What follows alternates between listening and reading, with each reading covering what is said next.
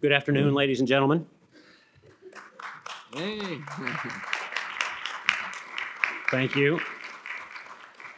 Thank you. My name is Dean Reuter. I'm General Counsel and Vice President of the Federalist Society. Thank you all for being here. And a special welcome to those of you joining us on our live stream or on C-SPAN. Welcome back, or welcome to the Federalist Society's first annual Legislative Branch Review Conference. A quick housekeeping note. Recordings of the entire conference are, even those parts that haven't been live streamed or on C-SPAN, are available on the Federalist Society's website. So if you like what you see here, please visit our website, learn more about the Article 1 initiative, and watch the rest of the conference. That aside, it is my honor to introduce the speaker for today's afternoon address, Senator Lindsey Graham. I'm going to be very brief in the interest of time. Senator Graham has represented South Carolina in the U.S. Senate since 2002. Prior to serving in the Senate, he was elected to the U.S. House of Representatives in 1994 as the first Republican from the 3rd Congressional District of South Carolina in over 100 years. Before his election to Congress, he served as a Judge Advocate General in the U.S. Air Force and later in the South Carolina Air National Guard and the Air Force Reserves. Just weeks ago, Senator Graham was elected to serve as the chairman of the Senate Judiciary Committee, a committee with broad legislative jurisdiction and oversight of the Departments of Justice and Homeland Security. The Judiciary Committee is, of course, also tasked with the consideration of all Article III judicial nominations, including nominees to the Supreme Court. The Senate Judiciary Committee managed a historically blistering pace in judicial confirmations over the past 24 months under Senator Grassley, so Senator Graham inherits a fair amount of momentum in that part of the committee's work. Indeed, Senator Graham has pledged that confirmation of judges will be one of his top priorities as chairman of the committee. So I'm very excited to hear his thoughts today at our Legislative Branch Review Conference about whether the Senate and Congress are hitting the mark, what they might do differently or better, and what the road forward looks like. So with that, please join me in welcoming Senator Lindsey Graham. Thank you all. Thank you. Please. Thank you. I'm sorry I'm late. I was talking to the Turkish president about Syria, so this is a complicated world we live in. Thank you for the kind introduction. How do you get to be chairman? You live long enough and you keep getting reelected. It's not a merit-based deal, but I'll try to do the best I can. I want to acknowledge Senator Grassley's tenure as chairman. I thought he did a very good job. The committee worked pretty well, had some bumps in the road. And let's just get right into it. You know, what do I see happening on the committee? Judges, more judges, and hopefully some legislative breakthroughs on things that we need to do as a country. About picking judges. I've been here since 2002. I've had 6 votes for Supreme Court nominees. I voted for them all. I thought Kagan and Sotomayor were qualified. I wouldn't have chosen them, but it was pretty clear to me they were qualified and somebody that they represent people that a Democratic president would pick from. As to the 4 nominated on the Republican side, I found them equally qualified and exactly the type person that a Republican president would choose from, which takes us to the Federalist Society. You're organized around the idea of constitutional principles that I share, and it should not be news that when a Republican president wins, that you would be the type people they would talk to about who would be a good person from our philosophy point of view. Where do you think the Democrats go? Who do you think they talk to? They just don't pick somebody out of the phone book. They have their constituencies that monitor judges, people that they feel are rising stars in terms of the more liberal judicial philosophy.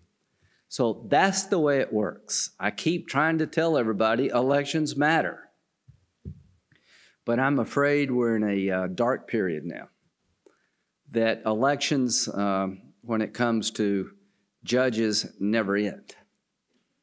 That the rules have changed against my will. I was in the gang of 14 that stopped the filibuster during the Bush years to say we should only filibuster judges in extraordinary circumstances. So the politics of judges is ever increasing and eventually is going to hurt the judiciary. You ask me what I worry the most about. In the future, it's going to be very hard to find somebody to come forward if we keep doing what we're doing. Brett Kavanaugh, thank you for sticking with him. Thank you for understanding he was highly qualified from our point of view. And what Brett went through was unconscionable, and I hope it never happens again. Because at the end of the day, any Republican president would put Brett on the top of their list. Hands down, without question, qualified. He was a Bush guy, not a Trump guy. Worked with President Bush. He was his private secretary. He handled every piece of paper that came across President Bush's desk. He had been in the trenches and as judging and lawyering, without any hesitation, is just as qualified as Sotomayor and Kagan. Without any doubt, exactly who you'd expect a Republican president to pick. And look what happened to him. The goal was to hold open the seat to 2020. Well, that didn't work. So in 2013, Harry Reid decided to change the rules to require a majority vote for circuit court judges. I remember Senator Schumer called me up the night before and said, we're going to change the rules, and I couldn't understand why, because there are very few judges waiting.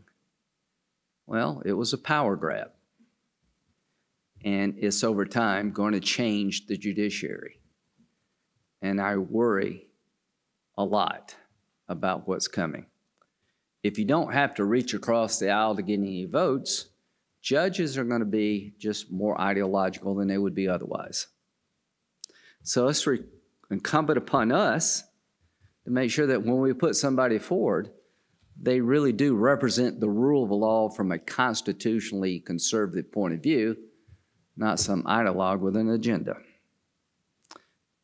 That's what I like about you. You don't want that ideologue, right or left.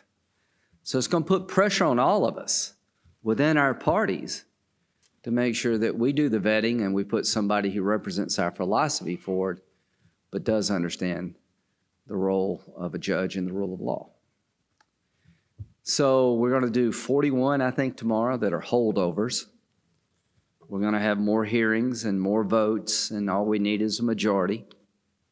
I'm hoping that one day, somehow, one of these high-profile nominees will get some votes from the other side. If Bill Barr can't find a vote from the Democratic side, I don't know who can. So we are where we are, and there's no use blaming anybody. Let's just press on and try to make the best of it. The rule of law means to me that you don't have to have a militia to get your way. Most places in the Mideast that have a hard time moving forward have a big problem. Nobody trusts the cops. Nobody trusts the judges. They act in a very limited way, and most people feel the only way you can represent your interests is through armed groups. Imagine what America would be like if we did not trust the courtroom. We may not like the outcome, but look at Bush v. Gore. A split decision in the Supreme Court, and power was transferred peacefully. That is worth protecting. So what am I going to do as Judiciary Chairman? I'm going to make sure that we can appoint as many well-qualified conservatives on Trump's watch as possible, and the key is well-qualified. I will not let the ABA veto what happens, but I do care about what they think. When it comes to judges, younger is better than older. When it comes to judges, well-qualified is better than not well-qualified. I have been a lawyer most of my adult life, and in every state, there are people we can find that are well-qualified and that can serve for a while. Pay.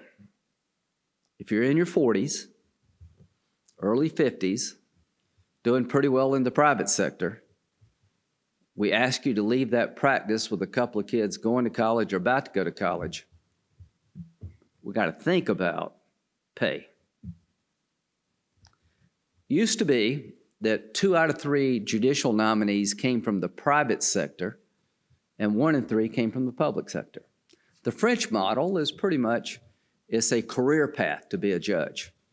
Very few people come from the private sector. And there are great government lawyers out there. But the strength of our judiciary over time has been, in my view, the best and brightest in the private sector will leave the private sector to serve publicly, to be a judge. Pay does matter.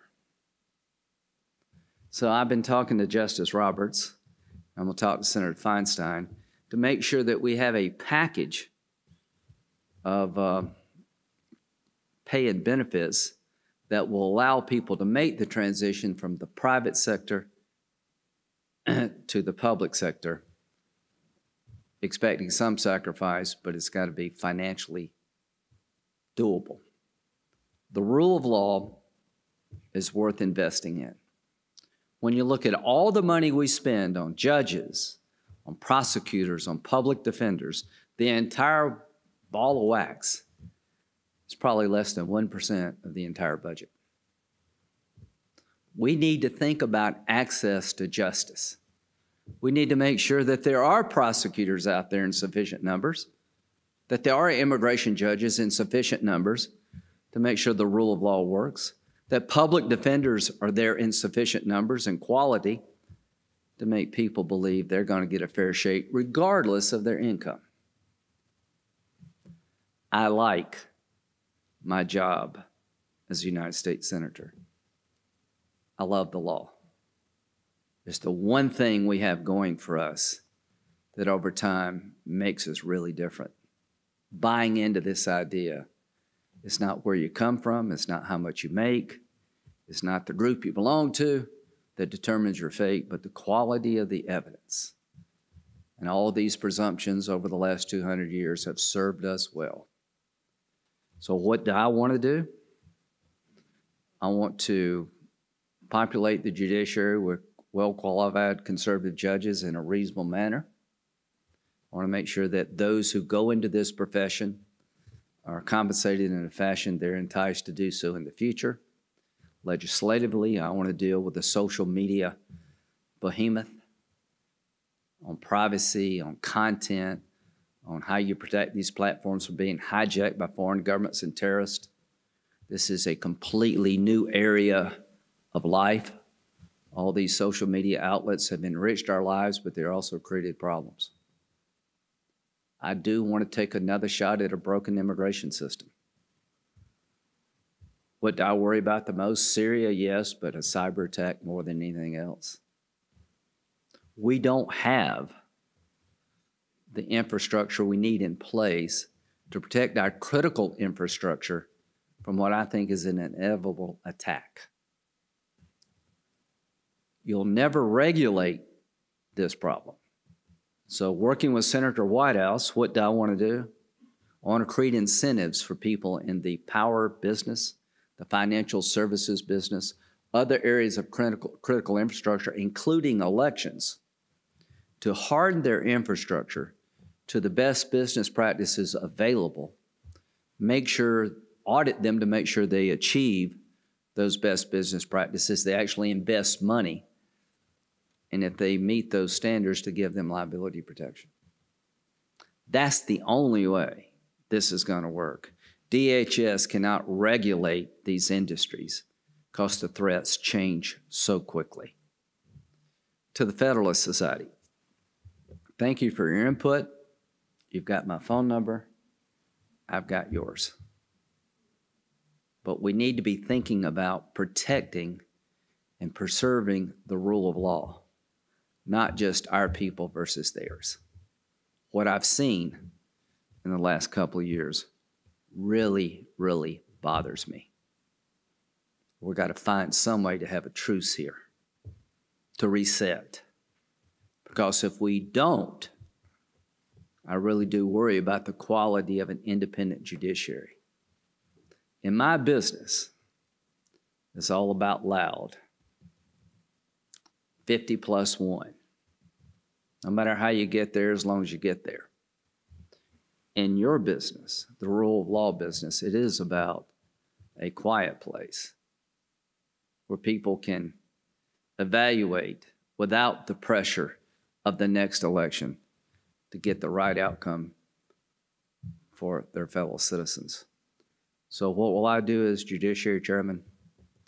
I'm going to do everything I can to solve the problems that face our country in new and novel ways, but dedicate my time to preserving the rule of law, protecting those who will come forward to serve, paying them adequately, and ensuring that we get the best and the brightest. The thing about our profession is people take it for granted until they need it. Every lawyer in here has been the butt of a joke until you need one. God bless you.